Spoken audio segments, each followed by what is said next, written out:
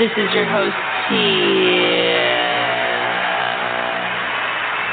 This is your host, Tia. Welcome back to another exciting episode of the Top 10. Live. Geek Vibes Nation. Geek Vibes Nation. Nation. The Top 10. The Top 10. What you guys don't know is while that is playing, I'm mouthing to myself, the top 10, the top 10. But good morning, everyone, and welcome back to another awesome episode of the Top 10 by Geek Vibes Nation. As always, I'm your host, Tia Fady, and I have with me this morning Brittany Hegel. Good morning, and how are you doing? I am good. I'm worn out. Went to Arkansas Comic-Con yesterday, which was fun, but I realized I'm going to melt when we go to New York Comic-Con. Well, it's funny. I was going to, before we went any further into the show, I was going to ask how the Arkansas Comic-Con was, and for those who are listening who don't realize why she's going to melt, is because she is Captain Marvel. And Brittany, I will say that I am going to be a little disappointed if you don't wear your Captain Marvel costume to New York Comic-Con, because that is the convention to deck that out in. Well, I got to thinking, I'm like, oh, it's going to be cooler there, and I know we can take breaks and I can unzip that side of it. But what I realized on it, a quick thing about that costume I started to realize is, so you're completely wrapped up in it. It's a one piece, and then you put the vest on and it wraps up. But there's no way for the heat to escape because the neck hole on it's so tight. And then you have the gauntlets that wrap around the wrist, so there's no heat that can escape out your hand, like your wrist. And then you have the bottoms, and it has a thing that wraps around you. So you're literally just like marinating in your own heat and with no heat escape. But I was like, no, must wear. Thing was expensive. Must get use out of it. Well, the good thing is with New York Comic-Con, you have the ability to step outside, and it's going to be October, so it's going to be a little chilly. So there you go. Yeah, there we go, girl. We don't have the Arkansas heat there, but Arkansas Comic-Con was amazing. Amanda, my brother's fiance, she went too, and she got a picture with Kel, and she dressed up like Orange Soda because she was so excited. And the man that played Hercules was there. I didn't see the man that played Green Ranger, but I'm telling you, I believe his name is Kevin Conroy, who voices Batman. The line was out the door for him. Also, the same was for, I think his name is Sean Austin. I can't remember his name. He plays Bob in Stranger Things, and also Samwell in Lord of the Rings. Oh, Sean Astin was there? Yes, the line was out the door for him. Like, they had to do it in, because Arkansas Comic-Con is smaller, and normally you can have where people just, you didn't have to buy the tickets beforehand. Like, they had where you could get a selfie or, get an autograph or, or get a shout-out from them, but, on the microphone. But, they actually had to separate it out. Like, the line was out the door. They had to do it in, different phases for those two. They were the most excited for it. And then I'm trying to remember what else happened, but I will say the one thing is I think they highly underestimated Arkansas Comic-Con because it was packed. Like, at least in New York Comic-Con, you can move around a little bit. And, even though it's busy, there is spaces where you can kind of step away. No, you were constantly shoulder to shoulder with people, and I was like, I'm legitimately going to die. That is the good thing about New York Comic-Con. There are certain places for you to kind of step aside and relax, but I mean, on Saturdays it gets pretty deadlocked in the main center of the convention, so we'll see. But that's super cool that you went, that Kevin Conroy and Sean Astin were there. Those are certainly two big bills, especially with the and I believe oh gosh, I'm going to be wrong on this probably, the 27th anniversary of Batman the Animated Series just passed, and Kevin Conroy will be playing Bruce Wayne on the upcoming CW event Crisis on Infinite Earths. And Sean Astin, R.I.P. Bob, and just those are two big names. So that's really cool. Bob. Gone too soon, but I am happy that you had a good time, and it's just in preparation for New York Comic Con, which is so incredibly close that I'm just so happy. But, you know, today's episode is the top 10 best romantic comedies. And I was telling Brittany in the pre-show at first, so our editor-in-chief, Kanan, who is just amazing, actually suggested this theme for this top 10. And at first I was a little hesitant because I didn't realize that, first of all, I will say that I don't often like romantic comedies, rom-coms. They often, to me, end up being a little more silly than not. But when I looked up on Google, I was like, wow, a lot of say classics that I've liked throughout the years are rom-coms, romantic comedies. So I was like, yes, I'm excited for this. This is great. I actually have a fantastic list. So let's just kind of dive right into this, Brittany, for the top 10 best romantic comedies. And I'm going to let you go first and just tell us what your number 10 is. I'm going to start with one that my mom watched religiously growing up, which is so funny. Do you remember the movie She's All That?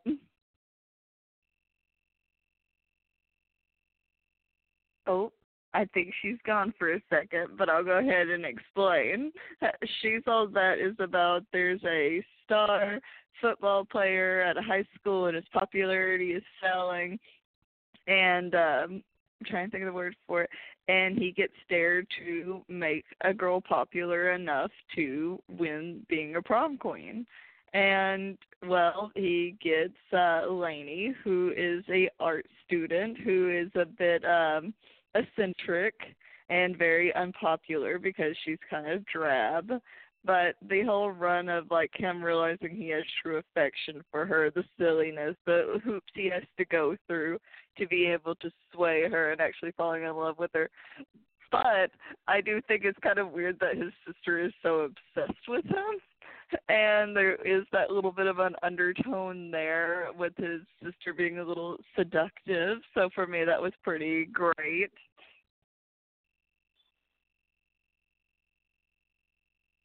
I can see his Tia's there.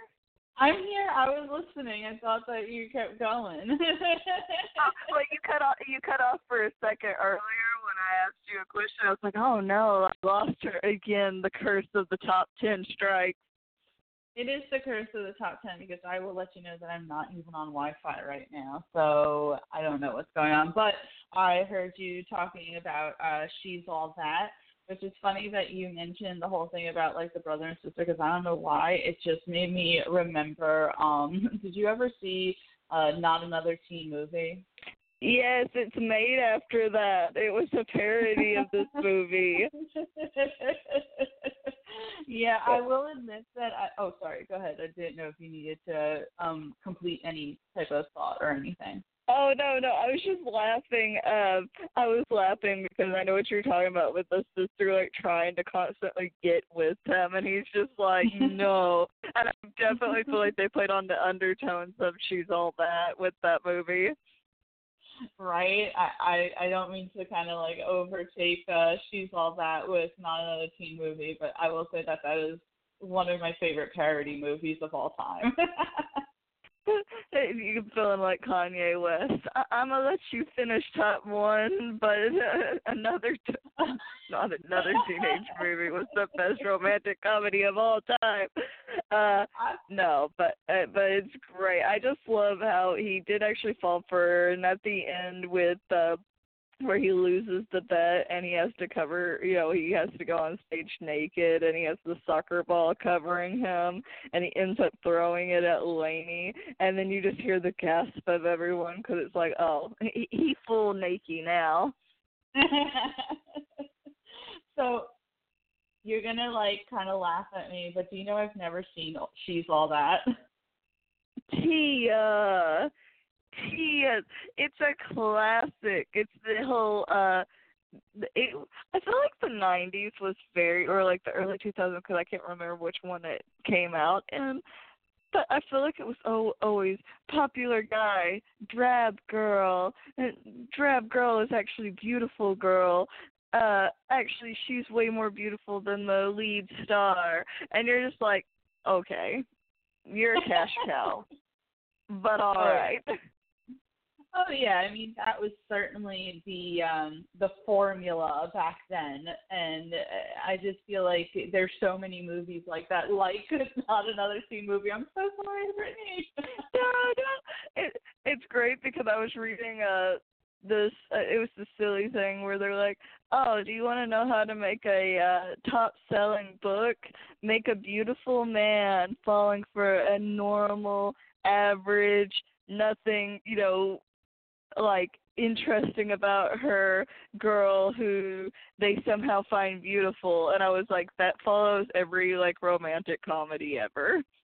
And pretty much. And again, I've never seen She's All That, but I've certainly heard of it, and I know about its like kind of cult classic in the whole rom-com genre. So I think that this is a perfect way to start the top 10.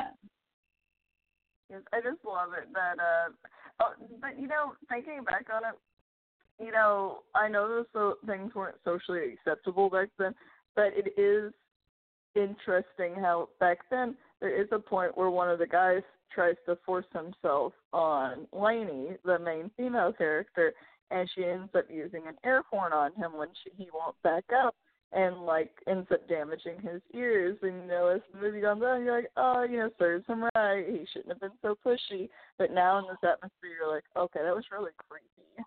That's not just like, oh, he was just being, too pushy. It's like, oh, things we used to laugh about aren't quite so funny anymore. Well, I mean, it is. I want to agree with you and disagree with you at the same time, because I feel like that type of behavior should have never been acceptable, but I certainly understand what you mean. Like in the world of being a rom-com back then, that was something that we'd laugh at, because then obviously she used the air horn, they made it comical, but which is actually a great thing. If anyone tries to force themselves on you, just use an air horn and make them deaf, because they deserve it, right? Right. I agree.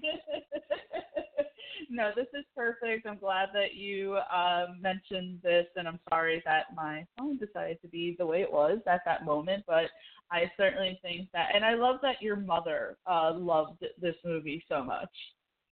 My mom was like the queen of romantic comedies.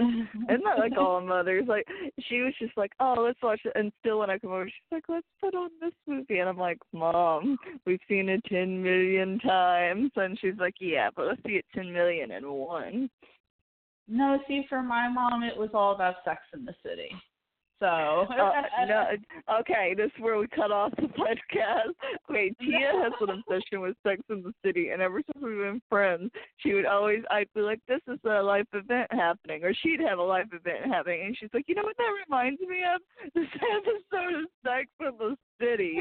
And I was like, oh no. But now I've accepted it. I enjoy it now.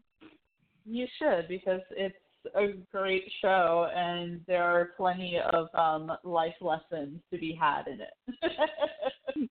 I wanted to go, dang Yankees in your New York City, your newfangled city. What? I was just making a joke that all New Yorkers are obsessed with Sex in the City. With that, I'm going to move on to the next one. All right, so great pick, Brittany. I'm going to pick the number 9, and it is going to be a classic here, and it is going to be 10 Things I Hate About You. Did you ever see this movie, girl. Brittany? Was that a yes? Yes, that was on my list. Oh, I'm sorry. No, it's great. Keep going. I love it. So, 10 Things I Hate About You obviously stars the late and great Heath Ledger along with Joseph Gordon-Levitt, and the whole plot is that Joseph Gordon-Levitt's character, which his name just, I love him, but it's too many words. But he has a crush on this girl who has a very overprotective father. And the whole deal is that the girl doesn't get to date unless her older sister also starts dating. But her older sister is one of those girls that is she's very off-putting. She's very, I was looking at gifts the other day, and there's ones where the dad is like, "Oh, have you made anyone cry today?" And she's like, "Unfortunately, no, but it's only 4:30." So if you can imagine, she is not often the type of girl that guys would be so easy to approach. And obviously, it's like, oh, this is going to be such a hard thing. But Joseph Gordon-Levitt ends up paying Heath Ledger's character, who Heath Ledger is kind of the bad boy in this movie. They say that, like, oh, he did a year in jail and yada yada. And at first, things are very Heath Ledger and, gosh, I don't remember who the main actress was, which is terrible because I love this movie. But Brittany, if you can actually look that up for me, that would be awesome. But yes, I got to. they end up butting heads at first, but then, of course, in all romantic comedies, they end up actually finding that they are perfect for each other. And then, of course, we have the moment where she finds out that, what seems like maybe a sporadic, that she thought that it was spontaneous that Heath Ledger's character ended up trying to court her pretty much, but in fact it started with being paid. But then Heath Ledger's character ended up actually genuinely liking her. You have, of course, that drama going a little on it, and what the whole movie is even called, 10 Things I Hate About You, is a poem that she ends up writing for one of their classes because they're in high school. And the whole, poem is just how she hates how much she actually really likes him and how this information and this reveal hurt her because she really ended up liking him. And don't worry, everyone, spoiler alert, they get together at the end, so it's all good. And the younger sister ends up not being with the douchebag that she originally wanted to be with, but ends up being with Joseph Gordon-Levitt's character, who is the good guy in this. So it is just a classic when you hear about romantic comedies. I think it probably was the first movie that I saw Heath Ledger in and absolutely fell in love with him. And it's just a good movie because I was kind of like that, punky little girl who didn't want to be the pretty girl and, be like all the other little girls in high school. So I was like, I identify with her. She was able to find her guy. I want to be able to find my guy. And it was just like every little every teenager who listened to like Joan Jett and like punk music as opposed to like the poppy girls wanted to kind of be like her in this movie. So that's why I have to pick 10 Things I Hate About You. I love it. Brittany, as you said, it was on your list, so please tell me your feelings about it, and also if you found out what the main actress's name was in this. It was Julia Stiles. What's so funny? As I was like saying it to you, I was like, I feel like her first name started with Julia. I know. I was like, look at her. I was like, man, I know that name. I was like, that can't be her. And then I was like, oh yeah, that's definitely her. No, we focused on Kat and Heath Ledger's character in it, but Joseph Gordon-Levitt, say it and fast forward. He was so tiny and young in that movie. Like I watched it the other day, not the other day, but a while back. And I was sitting there, I was like, man, he looks so familiar. I was like, who is that? Looked at, I was like, no, that's not Joseph Gordon. Because I look at him, he's so tiny and he's so small. He's like a Peter Parker. But no. Someone made a meme one time. I'm sorry to cut you off, but Heath Ledger obviously went on to be the Joker, and Joseph Gordon-Levitt was, pretty much Robin in The Dark Knight Rises. So it was like the Joker and Robin in a romantic comedy. I know, that is interesting. As you said that, I was like, wait, that was the same movie, wasn't it? But no, I love it. I love all the silliness in it. I love the part where, and it's still like, I like when romantic comedies do keep some like serious moments, but like where the reason Kat hated that one guy so bad and why she became the way she was when she used to be, more popular and, be a little more gentle, but you learn that she's just not, it's not just that she's being a jerk. It's like certain things have made her this way. But whenever he sings on the bleachers is still my favorite part of that movie.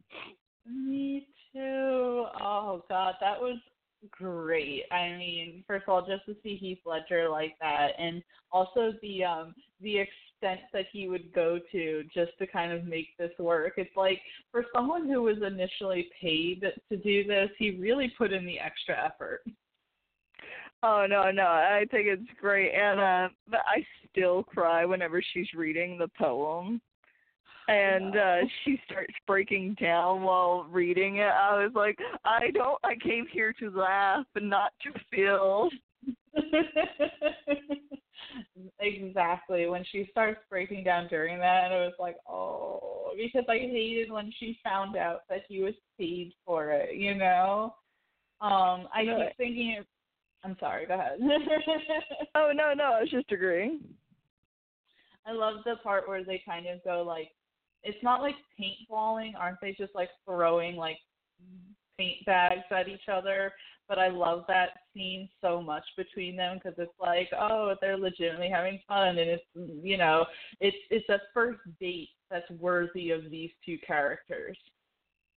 No, I love it. I love that she's so artsy. But I do notice that around the time period that movie came out, it was very like you had the hipster artsy girl, like back when the shows had so many cliques, and it was like they always showed like, oh, the popular girl, the jock, the emo, the goth, and then it was like you have the artsy. And I realized that a lot of the movies followed like the artsy girl becoming like the main character, because that's how it was in She's All That too. And also in Not Another Teen Movie. Oh my gosh, you're gonna keep leading it back to there. 3 things about Tia: Netflix Marvel cancellation. Her I can't remember the second, but the also is Not Another Teenage Movie. Oh, your second, Sex and the City. Exactly. No, I mean, as you said, it followed like the artsy girl and all of that. But I like there's a scene between her and her younger sister where, Kat is like, oh, I don't care what other people think about me, and the younger sister's like, yes, you do. And it's like kind of like, we all looked at the younger sister like, oh, this is just kind of like the ditzy, like popular girl and yada yada. And it's like, no, like she had some like, moments to her as well that were more fleshed out. My favorite still is where the dad makes her put on the belly, and she's like, no, oh my no. I'm like, but fair point. There you go. The dad was hilarious because he was just a single dad with 2 daughters who just was trying to somehow keep above water, and his biggest fear is like, she better not get pregnant. I know.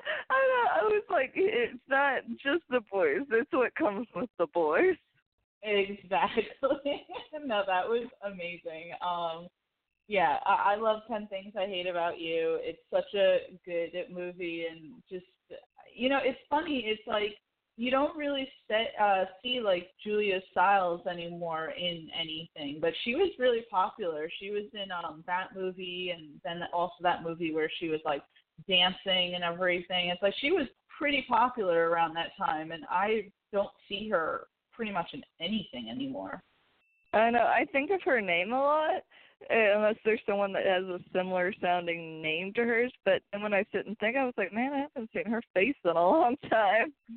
No, because she was in like every like late '90s, early 2000 movie. That's why, because she was in all of them, and then suddenly she disappeared off the face of the earth. Great. No, sure. That does get me thinking.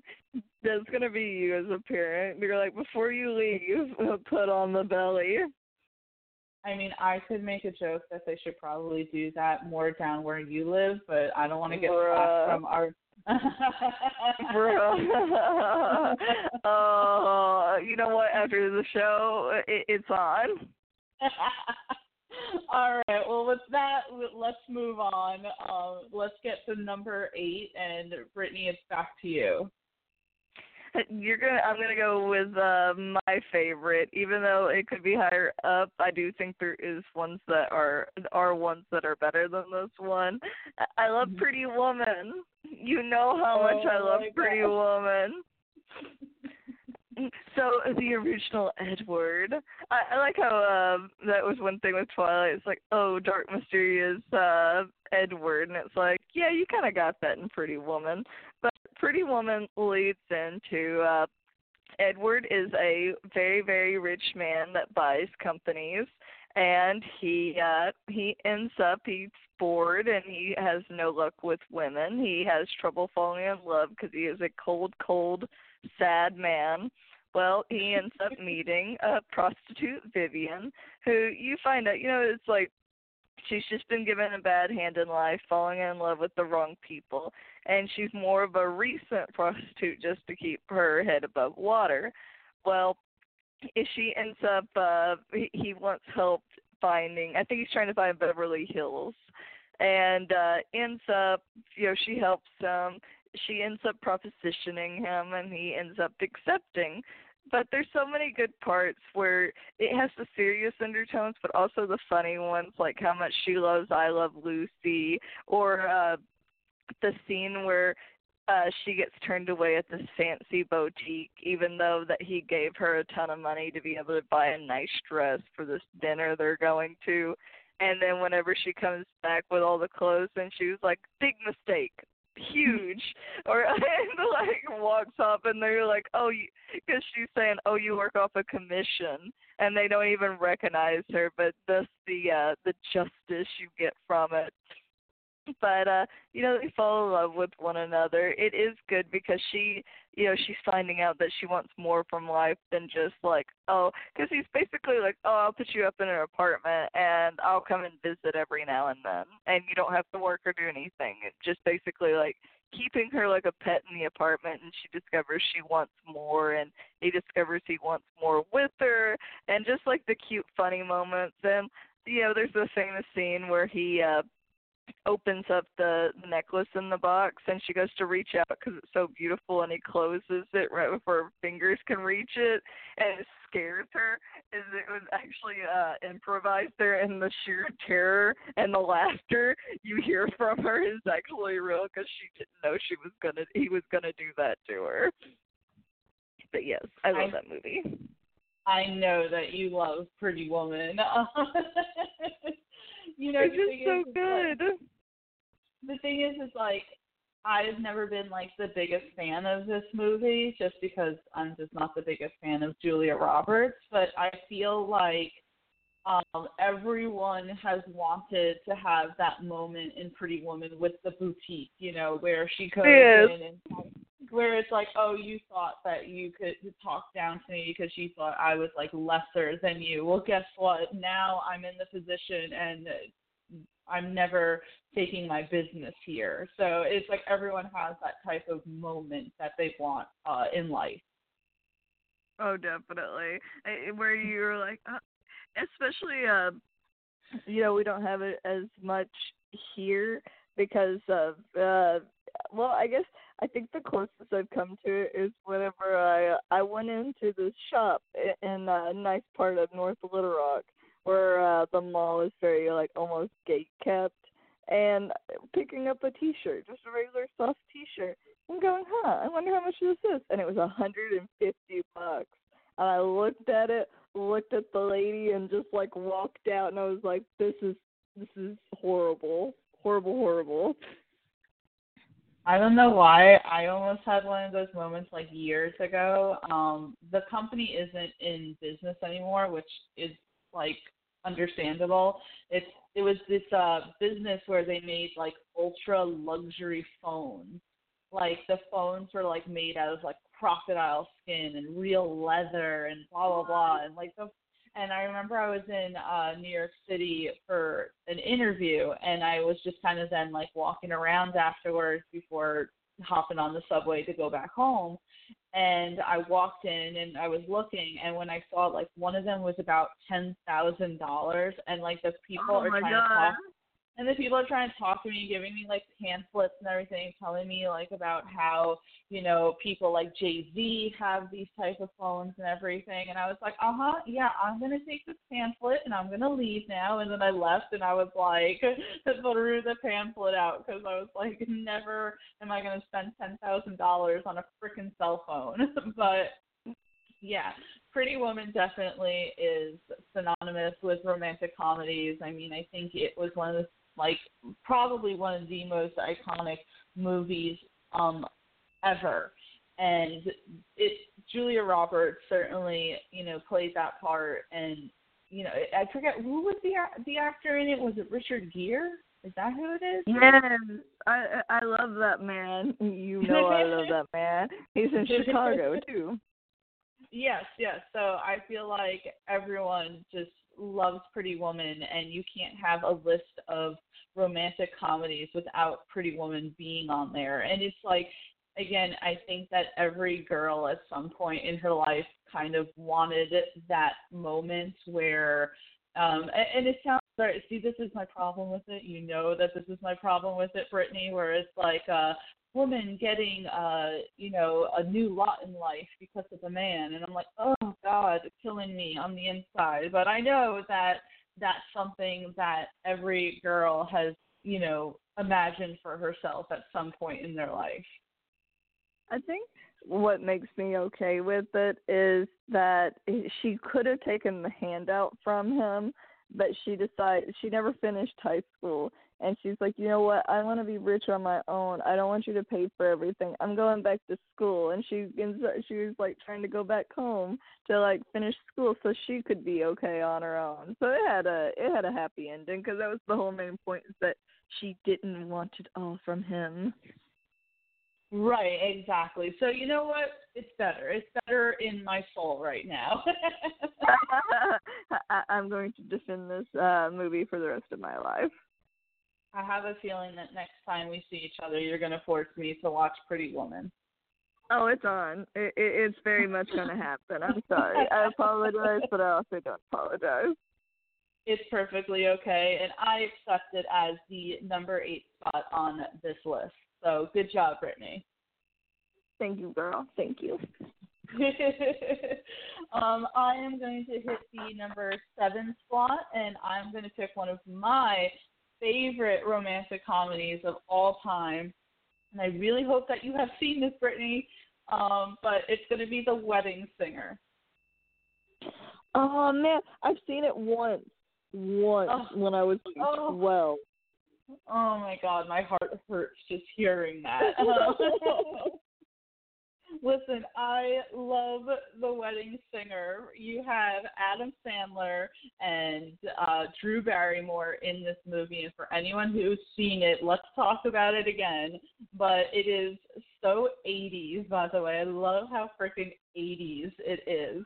And you have Adam Sandler as a wedding singer, which is what it's even called, right? And he's recently he himself was supposed to get, and yes, I hear police sirens in the background, so I'm sorry for anyone who hears that as well.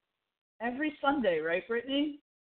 I did say maybe you should stop breaking the law. Maybe they won't come after you every time. Oh, the only law I'm breaking right now is talking about how good this movie is. But Adam Sandler plays a wedding singer who is supposed to get married himself, and his fiancée decides to break off the marriage. And he then becomes the wedding singer for Drew Barrymore, who is engaged to an absolute tool. Like, I don't know if they used that type of word back then, but he was a fool, right? Because she was so nice and so sweet, and he just was running around, cheating on her all the time, being an absolute douchebag. And Adam Sandler knew about this. He wanted better for her, and I love the scene where it's getting close to the wedding, and she's in her wedding dress just staring at herself, and she's reciting her name and what her new last name is going to be, which her fiance's last name is Gulia, and the whole joke is Julia Gulia. But she's sitting there, and she's trying to recite her last, she's like, Julia Gulia, and she's starting to tear up because she's realizing how much she hates the idea of marrying this guy. And then she starts saying Adam Sandler's character's last name, which I forget what it is right now, and she starts smiling. But then things kind of don't work out between the two of them, and she decides that instead of having this big wedding, that her and her fiance are just going to go to Las Vegas and they're going to get married like that.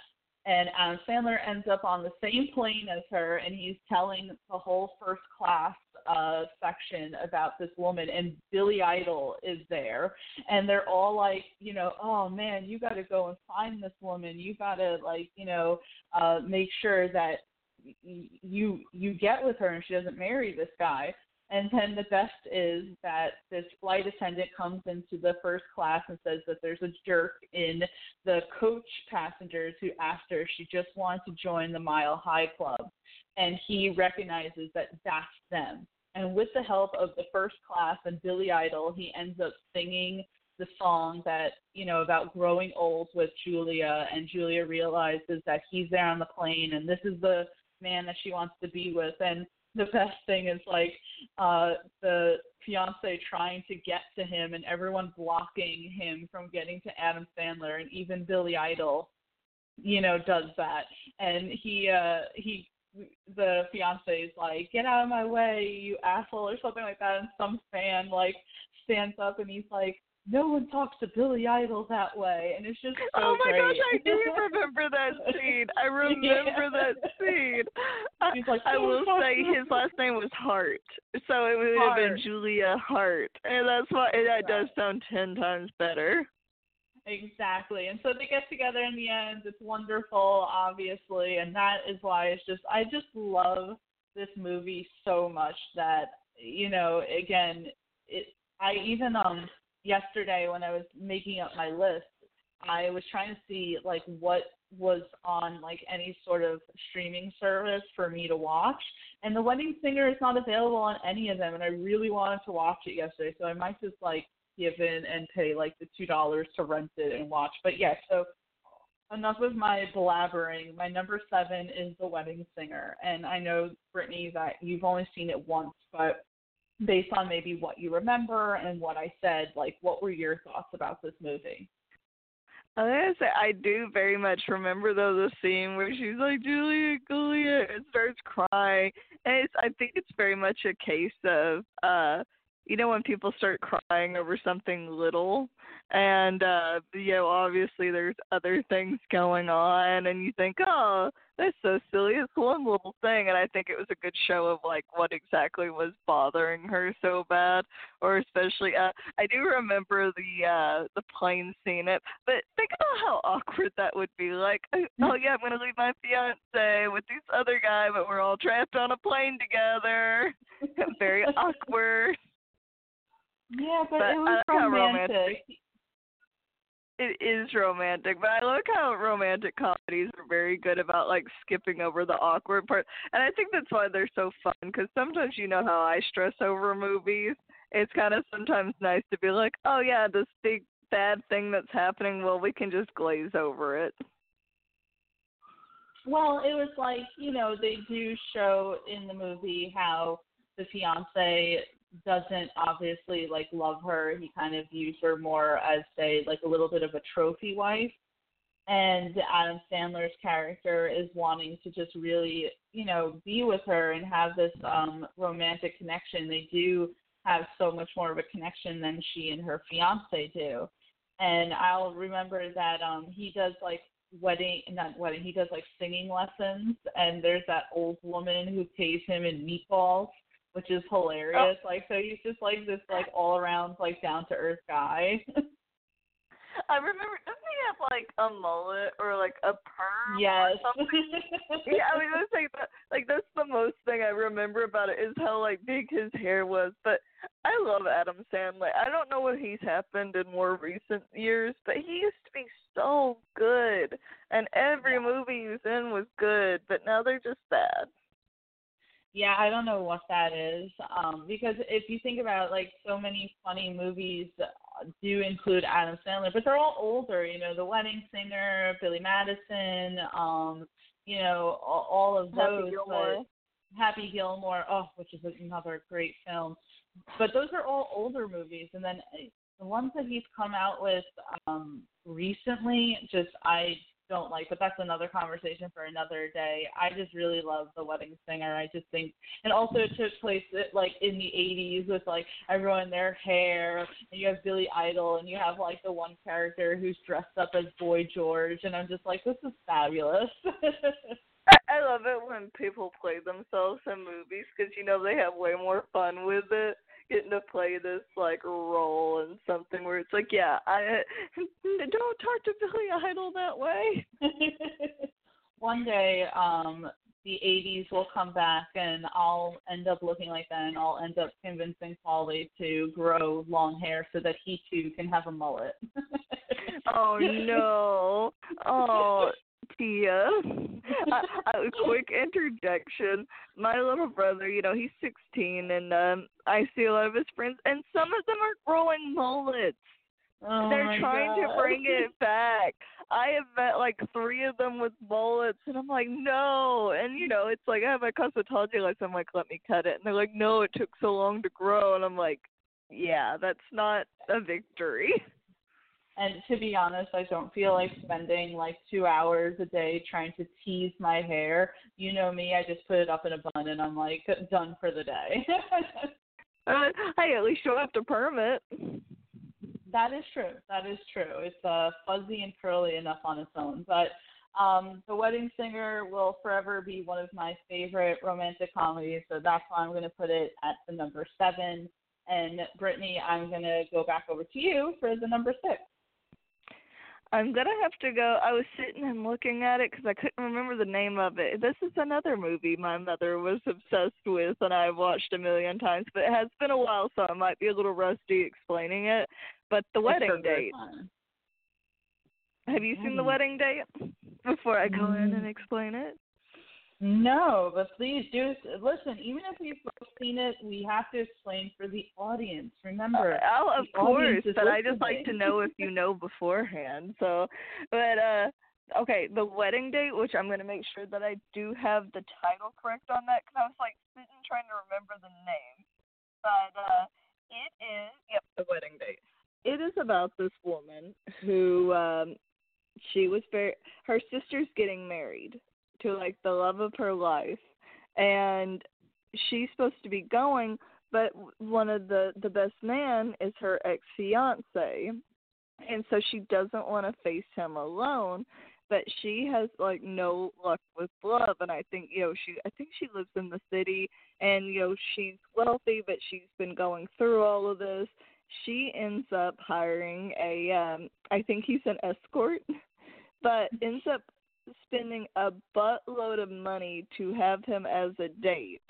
And when they meet up at the hotel or wherever they're staying, she gives him the first part of the money, and he's like, oh, what do you want out of this? And she's like, oh, I just want you to be my date. And he's like, well, there can be other things. And I think basically she's like, no, we're good. But it follows the theme of, they're going through it, they're faking it, he's supposed to be her boyfriend, the family loves him, the sister loves him, everybody just thinks he's so amazing, but he is like, he's playing the part, and he's going through it, but you can tell he's not hardened, but he's played this act for so long of like, And he even explains it's not like a bad thing. He meets plenty of lonely women and getting to give them companionship. But he goes through, they fall in love together, but I think they have one part where he ends up like giving her all the money back because he just doesn't want it to be a transaction. But it's so good because and I think she's wanting to make her ex-fiance also jealous, and it's definitely working, where you can tell he really does want her back. But later on, you find out that the sister cheated with the ex-fiance together. Yeah. So there's a whole big part there. But they do end up, there is a good scene where when they end up finding this out, the groom ends up chasing down the ex-fiance, and there's a whole chasing scene where even the guy drives up, because I think he's supposed to be driving back to the airport, the guy that she hired, and he picks him up because he's just worn out from just running to try to catch and beat this man. But it's a really good movie. There's a lot of silly parts, or like I think the guy is like really good at sports. I think it happens in like Britain. I think actually it happens in England and they fly there because I think they're playing like cricket. It's something. I can't remember because it has been a while, but they're playing. And normally the ex-fiance is so good at everything, but the wedding date, he's just like beating him at everything. He's better at everything. He's every way a better man than this man. And it's just so funny the sheer jealousy he's getting. And it's kind of like you don't know what you have until you lose it type situation. But I do love the movie. They end up sleeping together in a boat outside. Well, shit. I just think it's so funny because I think if I remember correctly, the boat isn't even on the water. I think that the house that they're staying in doesn't have like room, and so they end up like sleeping in the boat because there's beds in there. But obviously the parents know that they slept together, and they're like, "Oh yeah, it's fine because y'all are dating," and they're like, because it's the first time they've had sex together because they're not actually dating. So while you were talking, I did look the movie up, and I do remember the trailer for this movie. I didn't actually get to see it, but I remember the trailer for it. It has Deborah Messing in it, who is Grace from Will and Grace, another one of my favorite sitcom shows of all time. So I do remember like the trailer for this pretty much. But yeah, it's so funny because I remember that's kind of the whole thing, is that at first she hires this guy, but then ends up actually kind of liking him and stuff like that. So it definitely is a good romantic comedy in that sense, because obviously that's kind of the formula, right? Like as you said earlier, two people who at first don't really like each other and blah blah blah, and then they have this whole little kind of lie going on, and then end up actually liking each other, which is hilarious because it's like they're supposed to be playing boyfriend and girlfriend, and in fact it's the first time that they're sleeping together and all of that, and it's like, oh, now we're getting to actually like each other. I just always remember, like, I think it was interesting because normally in the romantic comedies, it normally is the man initiating it in some way for the movie to start, whether it be, oh, I'm going to convince this woman to like me enough so that I can change her, but it's for my benefit. But really, this starts with this woman that's like, hey, yo, I'm going to hire you to basically make my ex-fiance really jealous. That it's like, well, get it, girl. You got the money to do it. Right? It's like, you know what? Like, F that guy, right? Right, but not literally. Sorry. No. No, and it's so funny because it's the sister was played by Amy Adams. So it's like you have these two big actresses in this movie, which kind of makes sense that they would play sisters. I mean, they both have that like what is it called? That reddish, orangish hair that just kind of makes it believable. But yeah, I'm sorry that I've never seen this movie, but I definitely take your word for it that this is a good choice to put on this list. It's okay. You're dead to me. No, I'm joking. No, but I do think that me and you need to watch this together when I come there. I think you would thoroughly enjoy it because, if I remember correctly, he's a muscle daddy. Oh my God. That is a common term between Brittany and I when we are trying to describe a character. It comes out very often for us. Yes, but it just now, it's a good thing. It is a good thing. I would say so. As I said before, it's funny because it's like I'm not the biggest fan of romantic comedies, so I think that's probably why. Like, say I haven't seen things like She's All That, Pretty Woman, The Wedding Date. But it's funny. I tried to get Paula to join us on this one, but she's at church right now, so. She's a huge fan of romantic comedies, and I'm sure that she'd be like, Tia, what is wrong with you? I know if I'm like that, she would definitely be that way.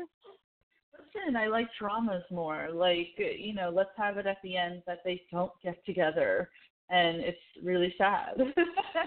You just like people to hurt. It's okay. You can admit it. Yeah, pretty much. But, no. Still, Brittany, I think that this is a great choice because I do remember the trailer for this. I do remember when they were promoting this movie, so I certainly think that it is a good one to be on the list for the top 10 best romantic comedies. Do we agree? Should we be calling them romantic comedies or should we be calling them rom-coms? I had that moment whenever I was trying to look up because, like you, I was sitting there like, hey, what does constitute a romantic comedy? Because I also hear them called chick flicks, which my body wants to deny it and be like, women aren't crazy about romantic comedies. And then I look at it and I'm like, I remember all the times my dad, my brothers, everybody else being like, please don't put that on. And me and Mom were like, no. It has to happen. To me, except The Notebook. I will never watch The Notebook again. I will never watch The Notebook. To me, and it's funny. I'm going to say something which I'm just going to say it. It's emotionally manipulative. That movie, which is how I've heard it be described for the show This Is Us.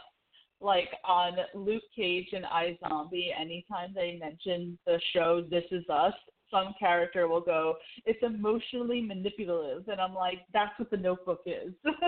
It manipulates my emotions, and I don't need that in my life. Right. Like, every time, or like when guys are like, oh, I bet you like The Notebook. And I'm like, oh, that's great. But two, nobody likes just crying for the sake of crying. I mean, there is some people, but I'm not one of those people. Brittany, your phone connection kind of cracked on that moment. Can you repeat that? Oh, I was saying that I'm not one of those kind of people that just want to cry for the sake of crying and feel emotionally destroyed after a movie. Exactly. So, nope.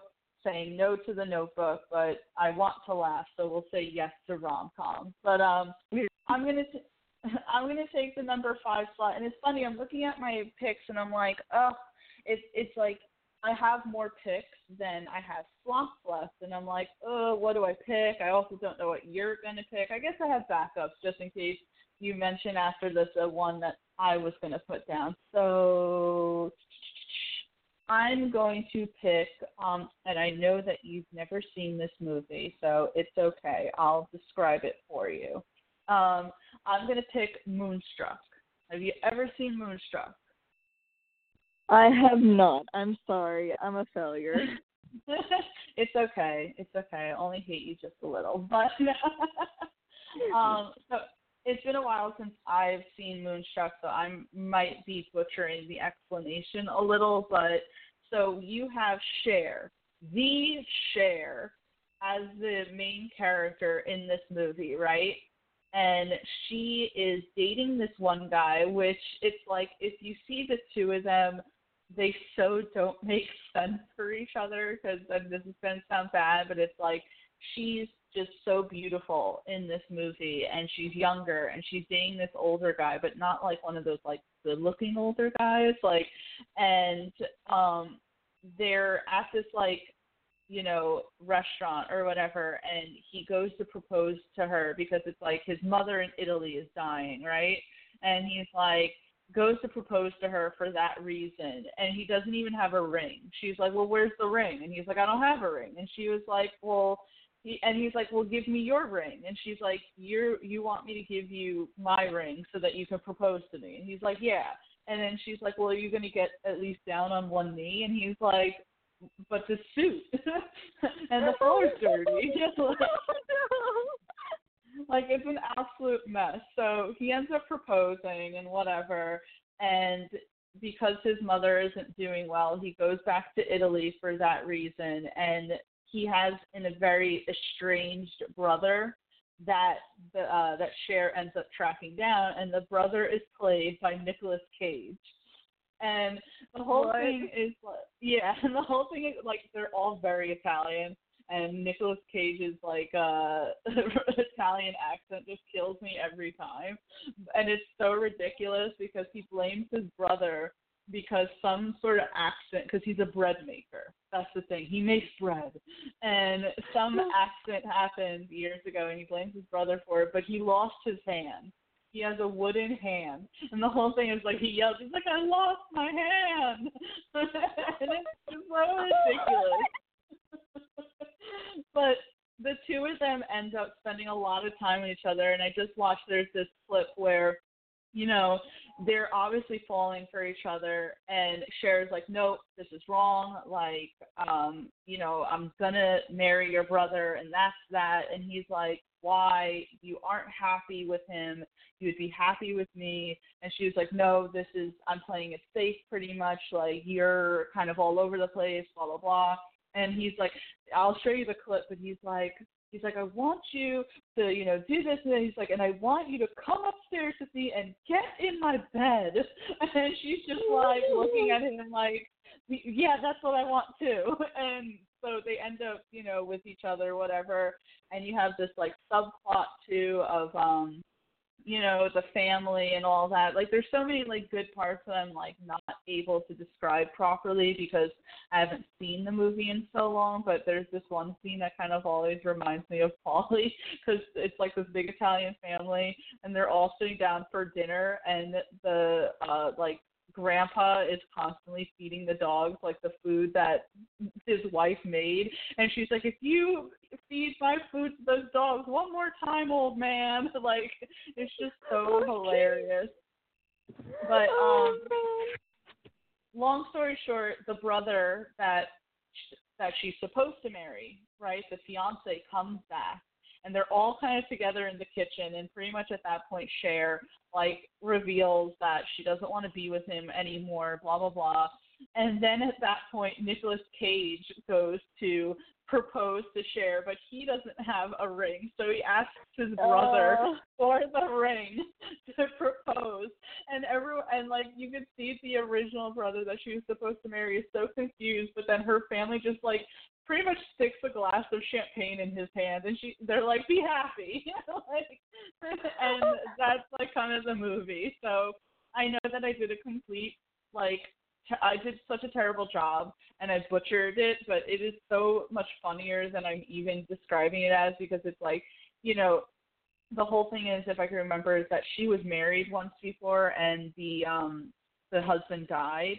And so, like, that's the big thing. Like, Nicolas Cage pretty much tells her, like, you know, you waited for the right man the first time. Why aren't you waiting for him again? And she's like, well, he didn't come, pretty much, and that's why I'm marrying this guy. It's safe, you know. He's established. He makes money, you know, blah blah blah. And my family thinks it's a good idea, and that's why she's kind of like marrying him. But it's like, no, like, you obviously have this connection with Nicolas Cage's character, and yada yada. So that's how it goes. So even though it's like, oh, that's kind of messed up, but, you know, in the context of the movie, it's like one of the best like romantic comedies, and it came out in like the 80s, so Cher is just looking beautiful in this movie. I was looking at the picture. I was like, dang. I was like, even Nicolas Cage looks good. But I was like, Right? dang, Cher, you're getting it. She got the big old hair, the smoky eye makeup. I was like, holy moly. But, as you're explaining this, I've never seen this movie, but I'm remembering some of the parts that you're talking about, like where they just put the champagne in his hand and they're like, oh, be happy, while he's just looking utterly confused. Oh yeah, the guy is just so like out of his element. Like I love the scene in the restaurant where he's like trying to talk about and the whole thing is like because his mother is dying and that blah blah blah. I forget what the whole thing with that is, but it connects directly to that. Like either he has to propose because she's dying, but they can't get married yet until she dies or something like that. And just the whole like him like, okay, will you marry me type thing, and she's like, where's the ring? Why aren't you getting down on one knee? And he has, like, every excuse in the book as to why he isn't doing any of that. I was going to say, I just saw a message from your mother saying that Cher won an Oscar for that. Oh, my God. Well, Mom, since you're listening, I don't have my Wi-Fi connected right now, so I can't get your messages. But, yeah, she did win an Oscar for it. I do remember that. And it's just such a good movie. I'll definitely put it on next time you're here just because, as you said, like, there's so many iconic moments. Again, Nicolas Cage goes, I lost my hand, and he literally is wearing, like, a wooden hand the whole movie. I was gonna say we'll make it a date. We'll go to Dunkin' Donuts, get coffee, donuts, and watch romantic comedies. Especially classics, because who doesn't love a young Cher? I do. So that's going to be my number 5 is Moonstruck, and you'll appreciate Brittany. It's very Italian, so yeah. I love the Italians. I was like, when my DNA test came back, and it was like you are 0.1 because it changed. It was 0.8, but you are 0.1, not 0.1. It was like 0.2 or something percent Italian. I'm like, is that enough? Am I part of the family now?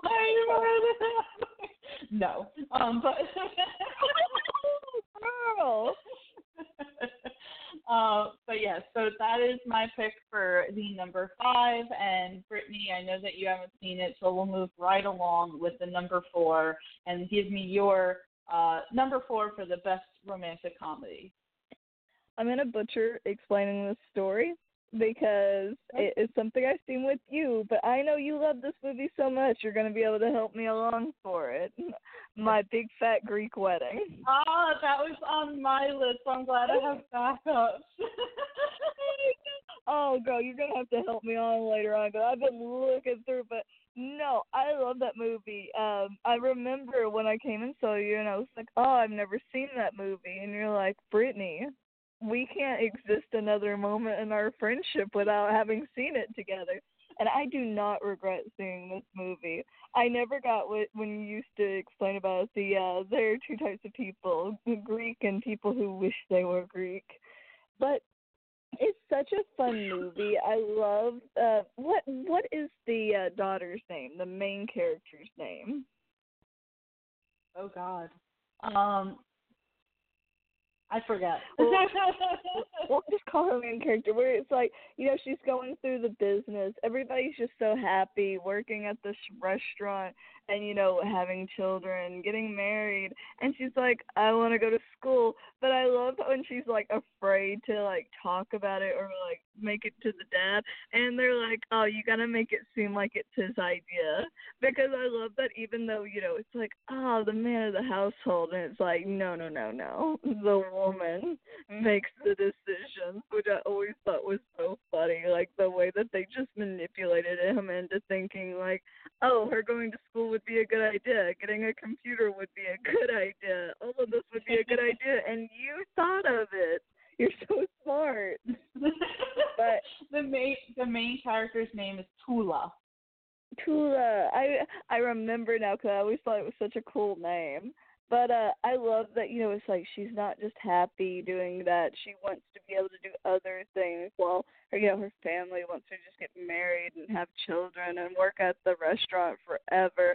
I love that she falls in love with the guy. The guy is Jewish, right? And they're Catholic. No, is that it's it? that no, it's that they're like a Greek Orthodox Catholic, and his family is like a Protestant type of Christian. Okay. But yes, whenever they're like, basically, this man is doing everything to be with her. He converts, he's like following their customs, he's learning about it, and he's very white bread, and they're Greek, and they're just like so disapproving of him at first, but how they just warm up to him. It's just such a cute movie that I feel like we need to rewatch it together. I could watch that movie about 3 times over. And then the even the sequel was really good. I don't think it was as good as the first one, but it was very good. So My Big Fat Greek Wedding is amazing in the retrospect, and I remember my mom said this, and other people have said it too, that even though it's called My Big Fat Greek Wedding, it's like it can be applied to like any just big family, whether you're Italian, Spanish, Albanian, whatever. If you have like a big family that's loud and very like in each other's faces, it's so completely relatable. And Tula, who, grew up kind of, as an outsider because they're Greek and they're very like deeply rooted into their old customs, and you see her being in a school, right? And like all these like girls are eating like sandwiches, and she brings out this container, and they're like, "What's that?" And she's like, "It's moussaka." And they're like, "Moussaka," and it's like Tula's always felt like, just kind of like that. She's very much the quote unquote ugly duckling, right? She's, I think, like 30 something, never had a boyfriend, whatever, and her sister's married, has kids, blah blah blah, and she meets Ian. And Ian is, as you said, very, like, his family's very white bread, but they end up falling in love. They end up, dating each other because she is slowly becoming, more what she wants to be. She goes back to school, and I love that scene, Brittany, because her mother says, men may be the head of the household, but the woman is the neck, directing him to where he's supposed to go. And as you said, the scene where it's like, oh, Tula should go to school. Tula should get a computer. And they're like, yes, you're so smart. Why didn't we ever think of that? And it's like so amazing. But I do love when she first says that she wants to go to school, and the dad's like, why are you leaving me? And it's like, oh my God. So dramatic. Go ahead, sorry. So much with that, why, was going back to school, why are you leaving me, why are you doing this to me? And I'm like, I feel it on an emotional level. It's not that way now, but I feel that.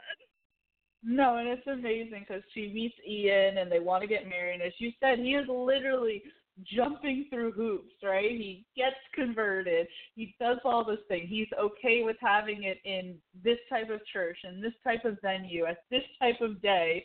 And obviously he brings his parents to meet Tula's parents. And Tula thought it was just the parents, but it's the whole freaking family.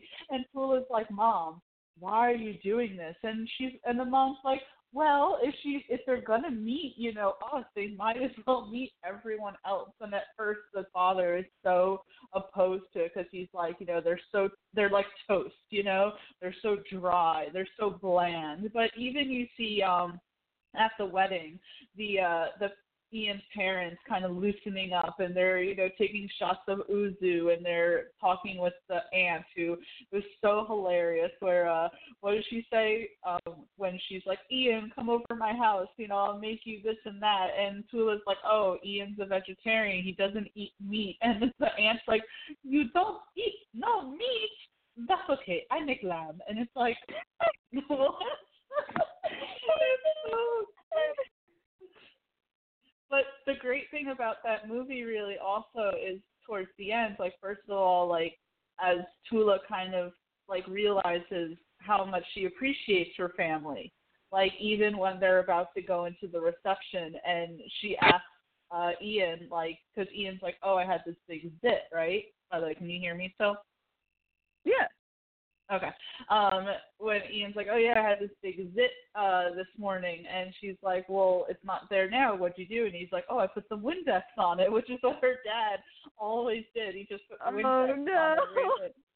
And then at the end of the movie, when the father gives the speech about, you know, how he always tries to, like, bring everything back to a Greek root word, and he pretty much says that, like, they're, you know, oranges, and Ian's last name is, like, apples. He's like, but yes, so you have oranges and you have apples, but in the end, we're all just fruit, you know, and just kind of, like, you know, showing, like, this. And it's, like, that's so beautiful. And then they get them the house, and that was the greatest thing. They buy them a house, right? But the house is directly right next to the parents' house. That makes me think of some shit my parents would do. Be like, oh, this is very good. It's right next to us. Not only is it right next to us, it's actually an addition to our own home, and we can visit you whenever we want. Oh God, I'm so happy that you picked My Big Fat Greek Wedding, because it is one of the best it's one of the best, like, romantic comedies, but also, like, family comedies, just because of how that all goes, because it really is, like, the family, right? Because everything was fine between Tula and Ian. You know, they never really had, like, a bad moment together.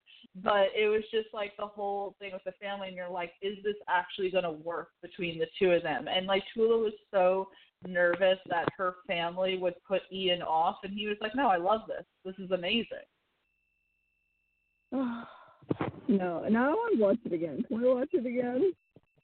Yes, absolutely. It was just such a good movie, and I love that you put it on there, because it's just one of the best, like, romantic comedies of all time. My Big Fat Greek Wedding. And as you said, the second one was pretty good as well. Like, would I say that it's as good as the first one? No, but they hardly ever are. But it wasn't like, oh, God, this is terrible. They all just did this just for a paycheck. I was like, you know what? I legitimately enjoy this. Now I want to watch it again. I want to watch the sequel. I want to go get Greek food because, as it said, there are the Greeks and people who wish they were Greek. Oh my God, it was just so good. I loved Tula's, like, brother and cousins who would always try and mess with Ian and teach him Greek, and in reality he's saying, like, really, like, profanities, you know, and it was just so good. Oh, man, makes me think of when I was learning Spanish from the guys I was working with, only to discover they are all horrible, horrible curse words. You know what? That, I guess, is the beauty of knowing another language. You can mess with people. Yeah, exactly. Exactly. But Brittany, great choice with this one. I want to watch now My Big Fat Greek Wedding again. You definitely need to, but I'm excited for your next pick. Have you decided which one you're wanting to do? Oh, yes, I was just blabbing on about My Big Fat Greek Wedding. Sorry about that. But so since you picked that, I do have a good backup, and it's a recent movie, actually, that I absolutely just love because it was just such a good movie. It's a Netflix movie, actually. So it is called Always Be My Maybe. And I don't know if you've seen this one, Brittany, but I'm sure I've talked your ear off about it before. I have seen it. I watched it very recently. Oh, wasn't it so good? Like, I loved the whole thing about how the two of them became friends because they were like neighbors essentially, and the young girl, her like parents weren't often around, so she was always kind of with you know, him and like his mother and stuff like that, and she learned to, you know, cook and all of that, and it was just so good, and how they were friends, and then, you know, they got to that age where they were like teenagers and everything, so they obviously, you know, became romantically involved, but then went their separate ways. And now they're reunited after all these years. She's originally engaged, and like, screw that guy for tossing her aside. But and they kind of like seemingly rekindle their romance. Like, remember that his and God, I'm so terrible that I forget their names in the movie, but the main character, his father was like, oh, I always thought that you two were so good together and blah blah blah, but it doesn't work out that way. And the infamous scene, well, not the infamous, the famous scene where they're at the restaurant, right? Because he is actually dating someone, so they go to the restaurant because she has announced that she has a new boyfriend, and it's none other than Keanu frickin' Reeves, who oh my gosh, who plays an absolute tool in this movie. And it is hilarious on every single level. So, I mean, long story short, they end up back together again. She ends up kind of having now a better relationship with her parents. She ends up opening up a new restaurant, and the new restaurant is essentially an homage to his mother, who really just kind of kicked off everything with her love of cooking. And because remember, the whole thing was that she had a restaurant, but it was so modern, it wasn't really traditional at all. And I remember them getting into an argument about that.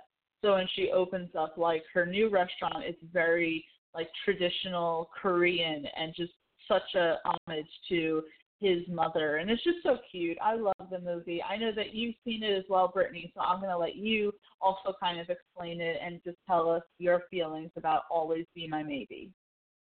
I was gonna say, I love Keanu Reeves being in there. That literally was the best part, because it's so goofy and like off the cuff that you're just like, did that really just happen?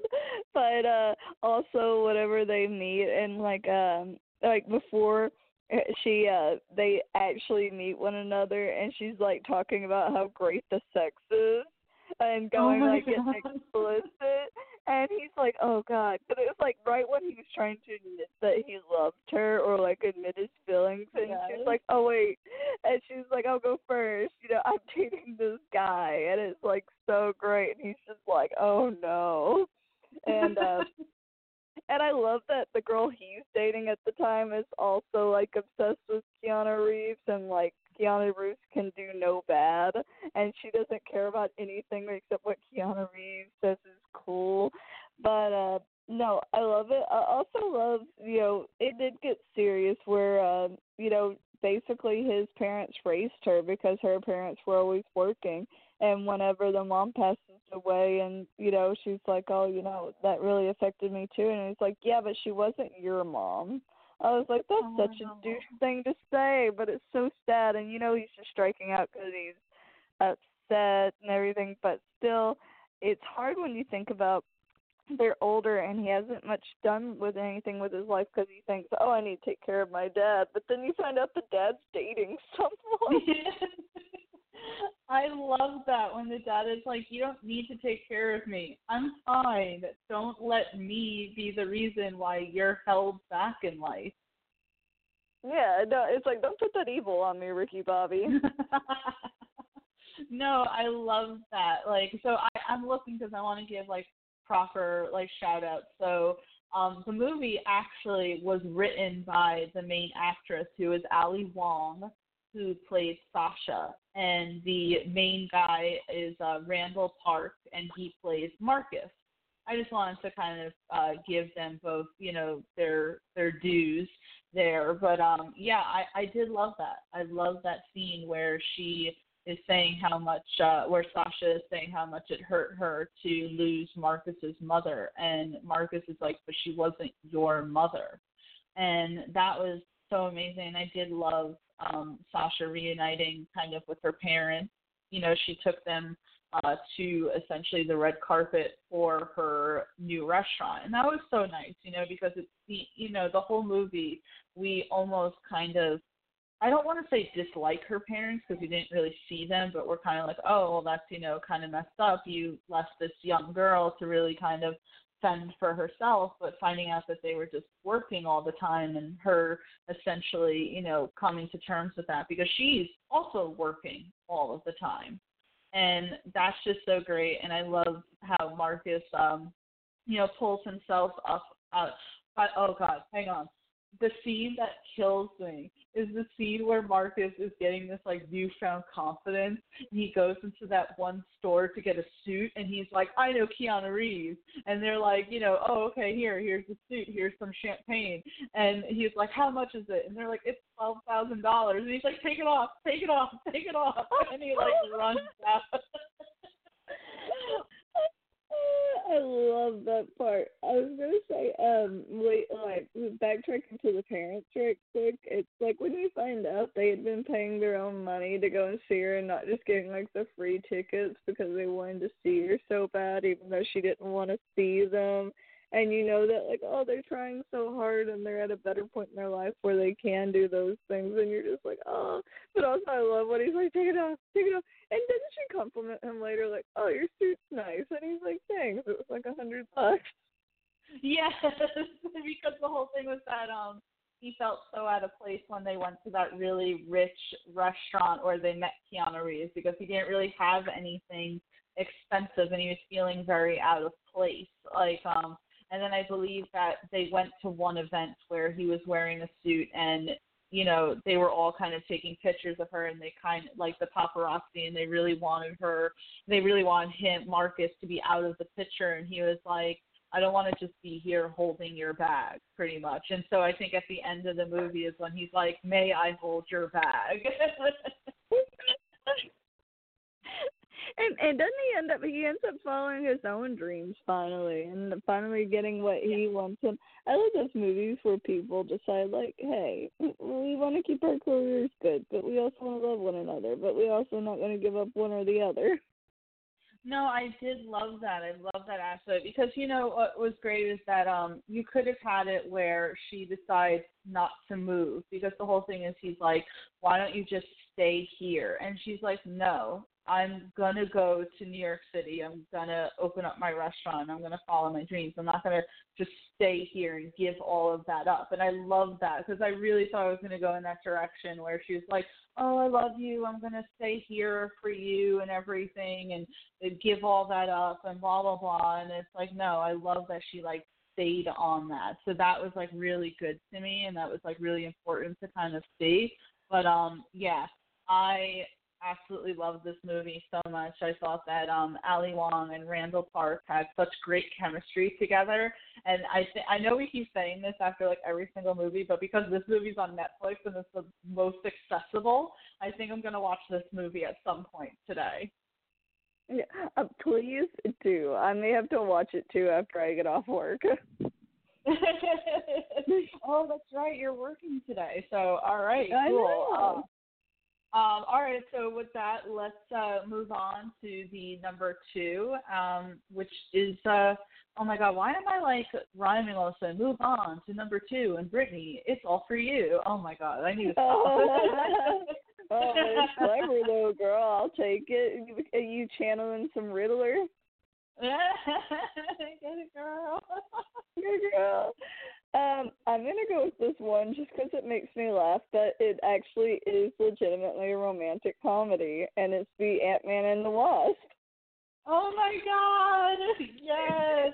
Which, by the way, before you go any further, has Randall Park in it. Remember, he played the agent who really wanted to learn magic. Oh yes. I just love that movie because whenever people are like, it's going to be like the first superhero romantic comedy, and I was like, I don't get it, and I'm like, oh no, I get it. Because it's true, it is so funny, and I love, Scott. I was like, what can I think of his name? Paul Rudd. But then, I love his relationship with his daughter, how he basically, he's so close to getting off a house arrest and, getting it up. But it's like his situation with, I keep wanting to just call her the Wasp. What is her name? Hope. It's like, it does have, like, the the stereotypical like, oh, scorned love, have to earn their love back type situation, because she was pissed off with him Mhm. after, like, when he's like, oh, Germany, and she's like, oh, you could have called us, you could have done something, you just did this, and now we're in hiding.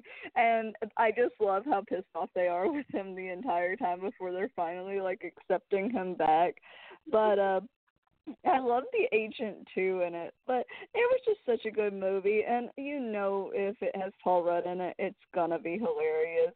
But the whole situation is just the funniness of it, going through, getting the mother back, which was very intense, and then Mhm. you have also the ghost, right, right. Yeah. Yeah, they're Mhm. like going back through it, but I just thought it was such a cute movie, and I do want to focus on Scott and Hope's relationship and them like slowly rekindling. But I just thought it was such a good movie, and it's like you have so much in it that even when things start to lull, it's like, well, it didn't really have any lull moments, but where it's like you get to focus on them just like being okay with one another, and you find out she's mostly just upset because she wanted to be there for him, and he just kind of ran off and did his own thing when they're supposed to be a partnership. Yeah, I love this. I was not expecting this to be on the list. And what's so funny is that I see people like shitting on Ant-Man and the Wasp so much, and I'm like, I liked it. I thought it was a good, like, yes, it really didn't have like say a clear villain in it, but I love the relationship between Scott and Hope in this because obviously she gets the Wasp suit and she is utterly badass. And as you said, it's like at first you kind of expect that the reunion's going to be great, but you don't realize that Hope and Hank have been on the run since this. Because even though they technically didn't have anything to do with Captain America Civil War, because it was their suit and their property, they are essentially wanted by the government. And it's like, hey, Scott, did you ever think about this? And it's like, oh, no, I didn't. Captain America called, so I just decided to go. And that's America's ass.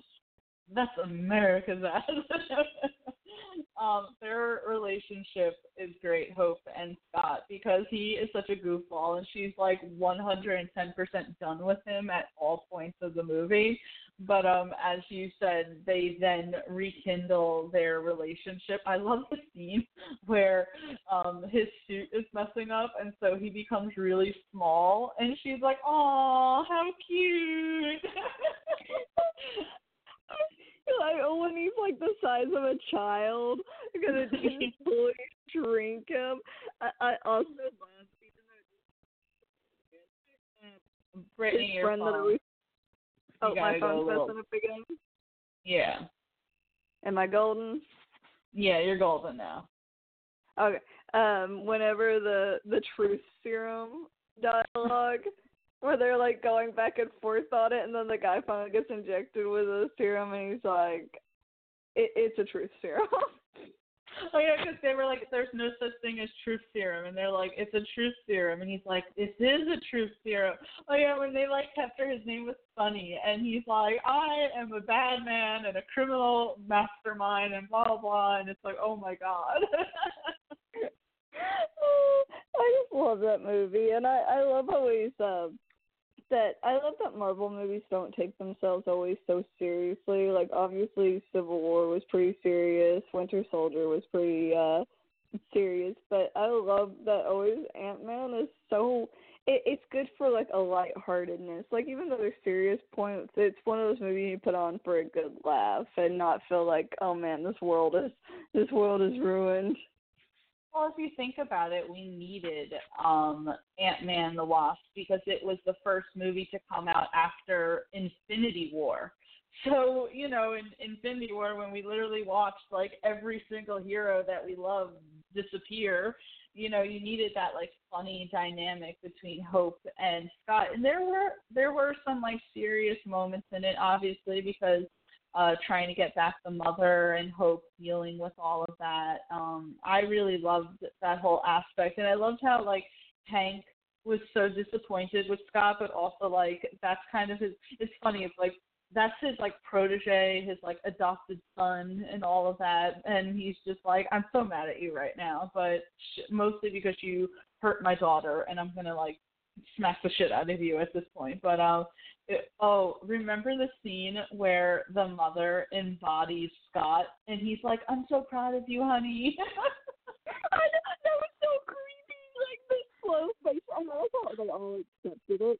They all just kind of accepted it, what was going on, even though it was creepy. And like even Hank was like getting all loving with it, and I was just like, this is weird. Why is nobody else finding this weird right now? I loved it though. Yeah, Ant-Man and the Wasp was a great movie, and really kind of, again, like solidified Scott and Hope's relationship, because we obviously got that in the first one, but this one really connected the two of them together, and I think made their reunion in Endgame even better. And also, it was just like so sad that at the end of Ant-Man and the Wasp, when you realize that Hope, Hank, and Hope's mother all disappeared while Scott was in the quantum realm. And it's like, no. As soon as that happened, as soon as he like went into the quantum realm and he's like, guys, I was like, no, this is the time during the snap. Whenever that happened, it's like because it's so lighthearted and you just feel your stomach drop. You're like, did that really just happen? And that was like even though everything was so tragic at the end of Infinity War, when Endgame started, I was like, oh no, Scott's coming out. He's going to be so messed up from this. And then he's like, it was 5 minutes or like 5 hours or something like that. And you're like, what? Yeah, it wasn't that long for him at all. But then in reality, 5 years had passed. And it's like he finds out that not only is his daughter like full grown at this point, but then Hope and Hank are all gone. And it was just like, damn, that was like heartbreaking for Ant-Man. That really does get me whenever he sees his daughter and she's grown. Because could you imagine loving your child so much and watching them grow, and then suddenly you miss 5 years of their life at their most like developing point, and you're like, oh. Now I'm sad. Thanks a lot, Brittany. You're welcome. That's my name, Brittany Depressing. Cool. I definitely now have to go and watch Always Be My Maybe just so that I can have some sort of semblance of fun. Of happiness. That's your secret. You're never happy. No, because even if I watch Endgame, as amazing as that movie is, I will cry like a little baby on multiple points in that movie. So no. But that being said, Ant-Man and the Wasp is a perfect romantic comedy. And I don't care how it was received by the general public. I think it was a good sequel. I think so too. Excellent. So we are at the number one spot of our top 10 best romantic comedies. And as usual, I'm just going to go through the list for anyone who wasn't paying attention there. So number 10 is She's All That. Number 9 is 10 Things I Hate About You. Number 8 is Pretty Woman. Number 7 is The Wedding Singer. Number 6 is The Wedding Date. Number 5 is Moonstruck. Number 4 is My Big Fat Greek Wedding. Number 3 is Always Be My Maybe. Number 2 is Ant-Man and the Wasp. And number 1 is going to be probably my favorite romantic comedy of all time. I can rewatch this movie a million times and never get bored of it. And it is going to be When Harry Met Sally, because I love this movie so much. Did you ever see When Harry Met Sally, Brittany? You showed it to me. I've only ever seen it once, and it was with you. Well, When Harry Met Sally is with Billy Crystal and Meg Ryan, and it is such a good movie because we have these two characters who are so completely opposite of each other. And I loved in the movie that it wasn't one of those things where they met the first time and that was just it. We see in the beginning of the movie that they've met several times throughout the course of the years, and it just never kind of stuck. It was always like little blips of a meeting, and obviously neither were that fond of each other because Billy Crystal is very go with the flow, lax type of guy, and Meg Ryan is very type A and very like nitpicky and all of that stuff. She's very particular. And then they finally meet at a moment in their lives where the both of them are single and they both are kind of fresh off of, heartbreak. But they don't immediately jump into like a rebound relationship, right? It's mostly just friendship. We see the two of them just talking to each other, watching movies, going out to eat with one another, and it doesn't ever transpire really to a romantic type of thing until one night, Meg Ryan, who was relatively okay with the fact that her relationship had ended, then, kind of finds out that her ex is now getting married to another woman, and then suddenly it hits her. So she goes to Billy Crystal's, to Harry.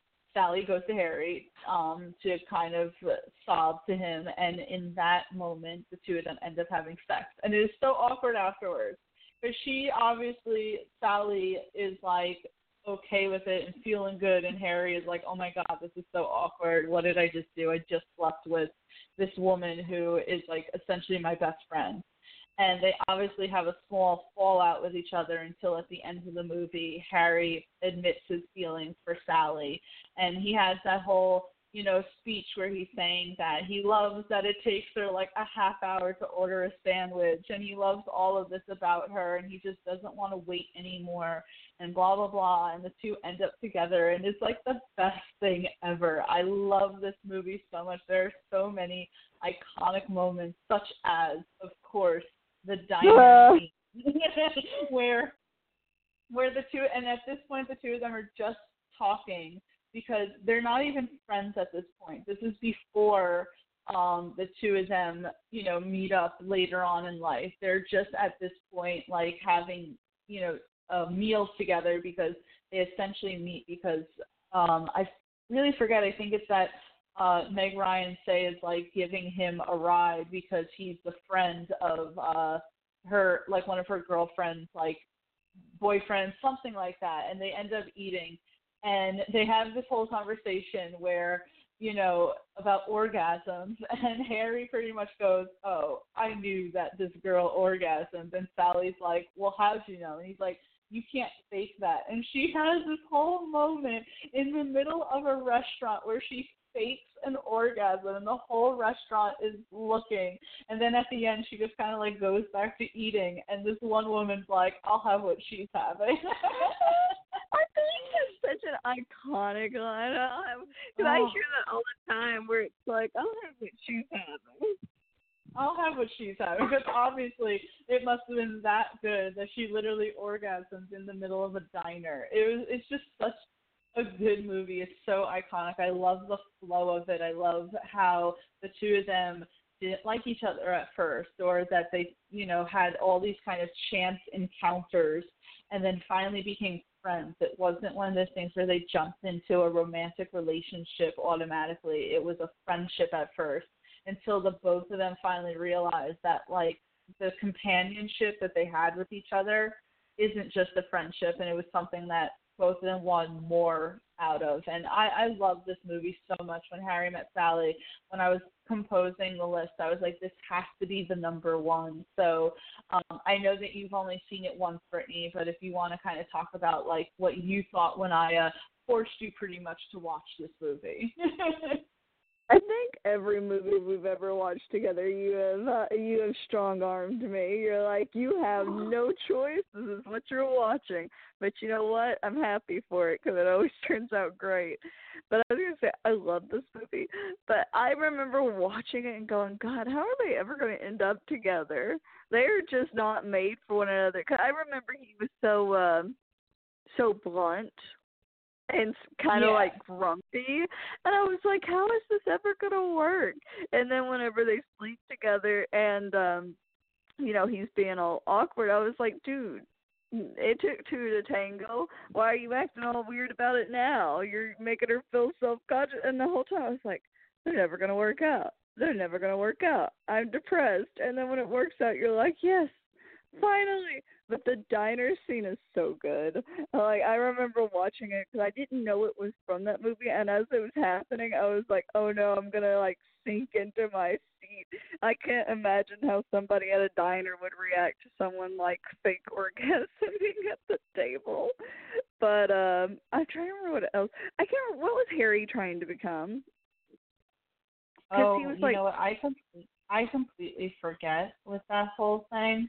But I like how you said that they really didn't seem like they were going to work, right? Because if you remember them, he at one point in the car is like eating grapes, so like a slob, and he's just like spitting like the seeds out of the freaking car, and she's just so disgusted with him. But then when they go and order, she's like trying to order like apple pie a la mode, but she's like, I want it warm with the ice cream on the side. If you don't have this type of ice cream, then I want it this way. And if you don't have it, I want it this way. And it like took forever, and he's just staring at her like, pick a freaking order already. It's apple pie and it's ice cream. It doesn't have to be this complicated. I love that she just was so anal about everything, where she's like, it has to be just so. Just so. And I also love the side relationship. If you remember, she had a friend who was always with a married guy, and they're trying to like decide like if the guy's ever gonna leave his wife, and Sally's like, he's never gonna leave his wife, and she's like, which actually that friend was oh my god, why can't I remember her name? The woman who played Princess Leia. Oh my god, why can't I remember her name right now? This is terrible. I know her name. Now you're making me look bad too, because I don't know either. Like, I know. People who are like listening are like, these people are fake geeks. Well, true, but no, joking. It is Carrie Fisher. There you go. My bad. Yeah, there you go. So the best friend of Sally is played by Carrie Fisher, and I loved her little side plot where she's just always with this married guy, and finally she meets Harry's friend and ends up falling in love with him and ends up marrying him. And then even though Carrie Fisher's love life was always kind of a wreck and confusing, suddenly the two of them become essentially like the gurus of relationships when it comes to like trying to, you know, help out Harry and Sally with their whole debacle. It's very Spider-Man Far From Home, where he like wants nothing to do with relationships to friends, and then he ends up getting together with that one girl on the plane, and oh my god, that's right. Knows about love. That's exactly what it is. It's like the person who ultimately never wanted to be in a relationship then gets to a relationship, and then they're just the experts all of a sudden. So that was very much how it was in When Harry Met Sally. And it's just like my favorite romantic comedy of all time. I just love the story of it. I love their journey in it because I just think that it was done so well. And Billy Crystal and Meg Ryan had such great chemistry in this movie. Which it's funny because also, if I remember correctly, I'm trying to remember correctly, that she's like out of his league technically on the looks department, but it's just like I love whenever they're like so mixed matched, like where it's like, yeah, she takes really long to order, but he's a slob, and it's like a very opposite attract type situation. Well, exactly, and that was the whole thing, is that he was completely not her type at all. And he's just kind of like, okay, whatever, going with the flow. And then I also love how, you know, he always was very nonchalant, but then when he runs into, say, his ex with the ex's new husband or new fiance or whatever, you know, it hits him as well. So I do like in the movie that it explores how the two of them are very heartbroken by their breakups, even though it seems like they weren't originally, you know, like heartbroken by them. Yeah. No, I just get love you. This movie. I just love this movie, so I am declaring When Harry Met Sally as the number one best romantic comedy of all time. And if you don't agree with me, then you can fight me on it. I thought you were going to say, well, then you're wrong. I was like, that's a cheap thing to say. Well, that's true as well. But, Brittany, since we have a little bit of time left, did you have any on your list that you didn't get to kind of shout out right now? Well, there was one that I was like, oh, I don't know how to explain it, because sometimes I'm not the great at explaining the summary, and it's been a while since I've seen these movies, but then you're going back through and you're like, how do I explain it? But The Princess Bride. Oh, that was such a good one. I know. And I was sitting there, I was like, how do I explain this? But there's so many good points. It's like, hey, you fool, you're the oldest trick in the book. But there's so many silly parts. I love the whole romance to it, but I'll just, you killed my father, prepare to die. And I'm like, who cannot not quote that movie at some point in their life? He's like, my name is Inigo Montoya. You killed my father, prepare to die. And then doesn't he just keep saying it like over and over and over again as he's like finally fighting the dude? I think it's because, like, at one, he thought somebody killed his father, but then he finds out they didn't kill their father, so then he goes to the next guy, and so he has to repeat it each time. That's such a good movie. You know what's really funny about that? So the guy who plays, you know, the as you wish, as you wish, as you wish, as he's like rolling down the hill, he plays this really dickhead mayor in the third season of Stranger Things, and I just saw a trailer for some movie. I forget what it is now. I'll just look up his filmography after this. But he plays like a bastard in it as well, and it's like the guy who was so dreamy in Princess Bride is now playing like this dick all of a sudden. Which, don't get me wrong, he's like doing it really well, and he doesn't look bad like for his age. So I'm like, okay, like he's like, I'm getting away from that whole like pretty boy, you know, prince type of stereotype, and I'm just gonna be a dick in all of my roles. Carrie Elwes? Is that the guy? I think he plays Wesley in the movie, yes. like the main character. Yeah. Oh my god, yeah. So he's like playing like all these like dickhead roles, and I kind of love it. All right, you're not such the pretty boy anymore. You either what's it say, die the hero, or live long enough to see yourself become the villain. That is exactly what it is. Oh, he is going to be in the third season of The Marvelous Mrs. Maisel, which, love that show. Oh, I could talk about that show too. But I actually had a few movies on my list just because I was like, just in case Brittany says the ones that I'm thinking of. And I also kind of put these on the list before I discovered the other movies. But so I'm just going to run through them. No need to explain them. I think you'll probably know these more than anything. So there's Crazy Stupid Love, Forgetting Sarah Marshall, Knocked Up, 40-Year-Old Virgin, and 50 First Dates. Yes, those are all great. I looked at those too, but it was like so hard to explain what went on because I was like, man, I haven't seen those since I was like 12. But those are great. Well, I mean, Knocked Up isn't that hard to explain. These two people on one drunken night have sex, and she becomes pregnant, and they try to have a romantic relationship, even though they are two completely opposite people. Yeah, opposites don't always attract.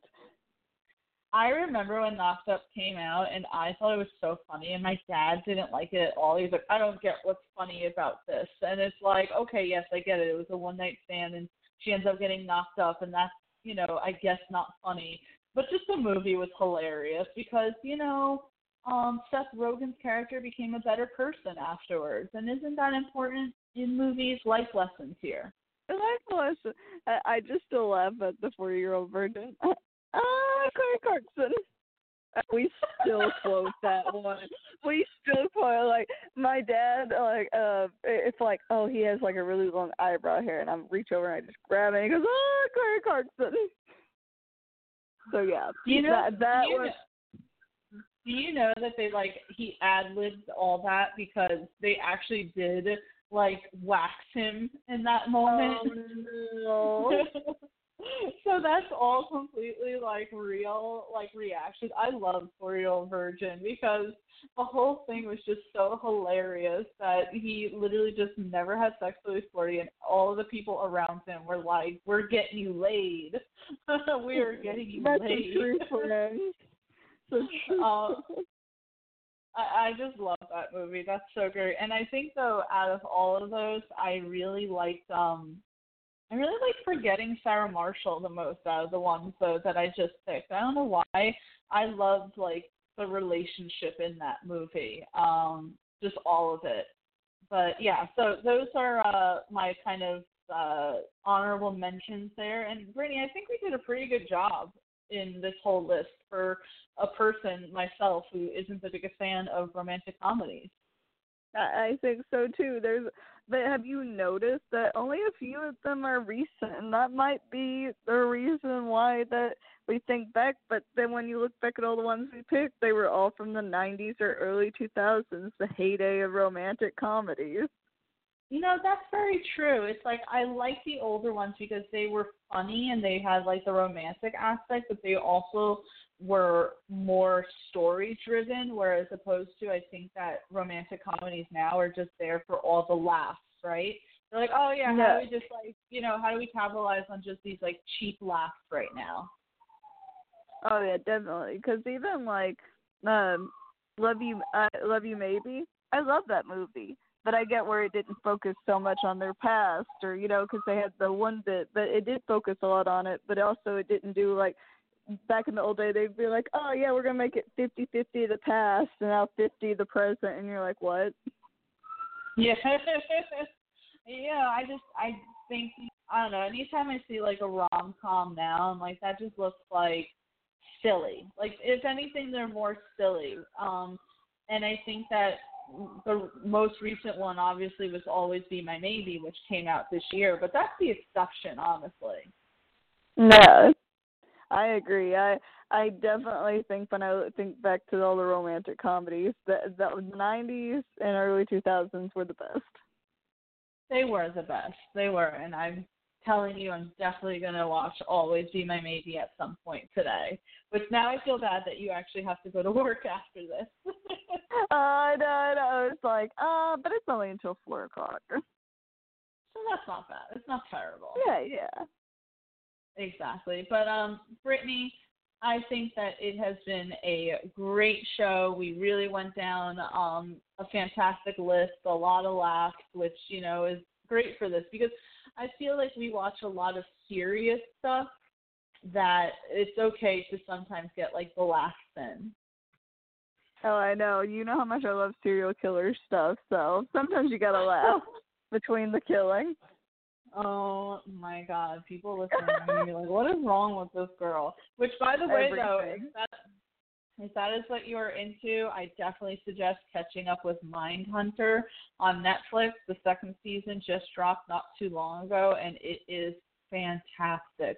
I binged it last week, and I'm so happy that I did. It's one of, like, the best shows on Netflix right now, so I certainly suggest that. And then also for those who are listening, Titans Season 2 just came out this Friday on the DC Universe app. If you don't have the DC Universe app, it's only like $6 a month, and you can do like a trial period just to kind of see if it's something that is up your alley. But you have Titans and you have Doom Patrol, 2 really good shows that you should definitely check out. And I'm trying to think what else that we can promote. If you go on, well, I can't even talk today. My bad. But if you go on geekvibesnation.com, you'll actually see that I recently did a interview with Trevor Long, who was in the first 2 seasons of Ozark, and him and his brother Owen actually did a movie together called Seeds. So the interview is there, and a review of the movie will actually be coming a little later on today. So please make sure you go check that out. And Brittany, is there anything that you would like to promote, kind of plug right now for the audience? So you can always find me at Instagram or Twitter at Brittany_Hegel. Anytime I'm adding anything or just even there's discussions with Geek Vibe Nation. Also keep tuned because first weekend of October, me and Tia will be going to New York Comic Con with Geek Vibe, and we'll have a lot of content coming from that. Absolutely. Yeah, we got a lot of exciting things coming up. I want to fangirl right now and say that this upcoming Saturday, I am actually seeing the Broadway play Betrayal, which stars Tom Hiddleston and Charlie Cox in it. So I am super excited to see the two of them on stage. I'll also be doing a review for the play. And then, as Brittany said, we are only a few weeks away from New York Comic Con. There's a lot of really exciting stuff going on, like Tom Hiddleston and Paul Rudd coming to New York Comic Con, which I don't know if that's ever happened or when's the last time that's ever happened, but that's really exciting because, as I always say, it's like none of the big guests ever come to New York Comic Con. They always go to San Diego Comic Con. So this is freaking amazing. So make sure that you check out that. And obviously you can find me on Twitter and Instagram, Tia Fabi. I do a lot of content writing for Geek Vibes Nation as well as the Top 10 every weekend. And we just got a lot of really exciting stuff going on, such as Geek Vibes Live, Monday Stuff. We have Full Court Press. We have just a lot of great things coming up, a lot of interviews. Our associate Kelly Kantrowitz just spoke with someone from the show Orphan Black. So make sure that you check that out as well. And thank you so much for listening. And let us know what some of your best romantic comedies are. Brittany, thank you again for joining me today. I hope you have a good day. Good luck at work. And thank you, audience. Thanks, and everybody have a great rest of the day. Bye.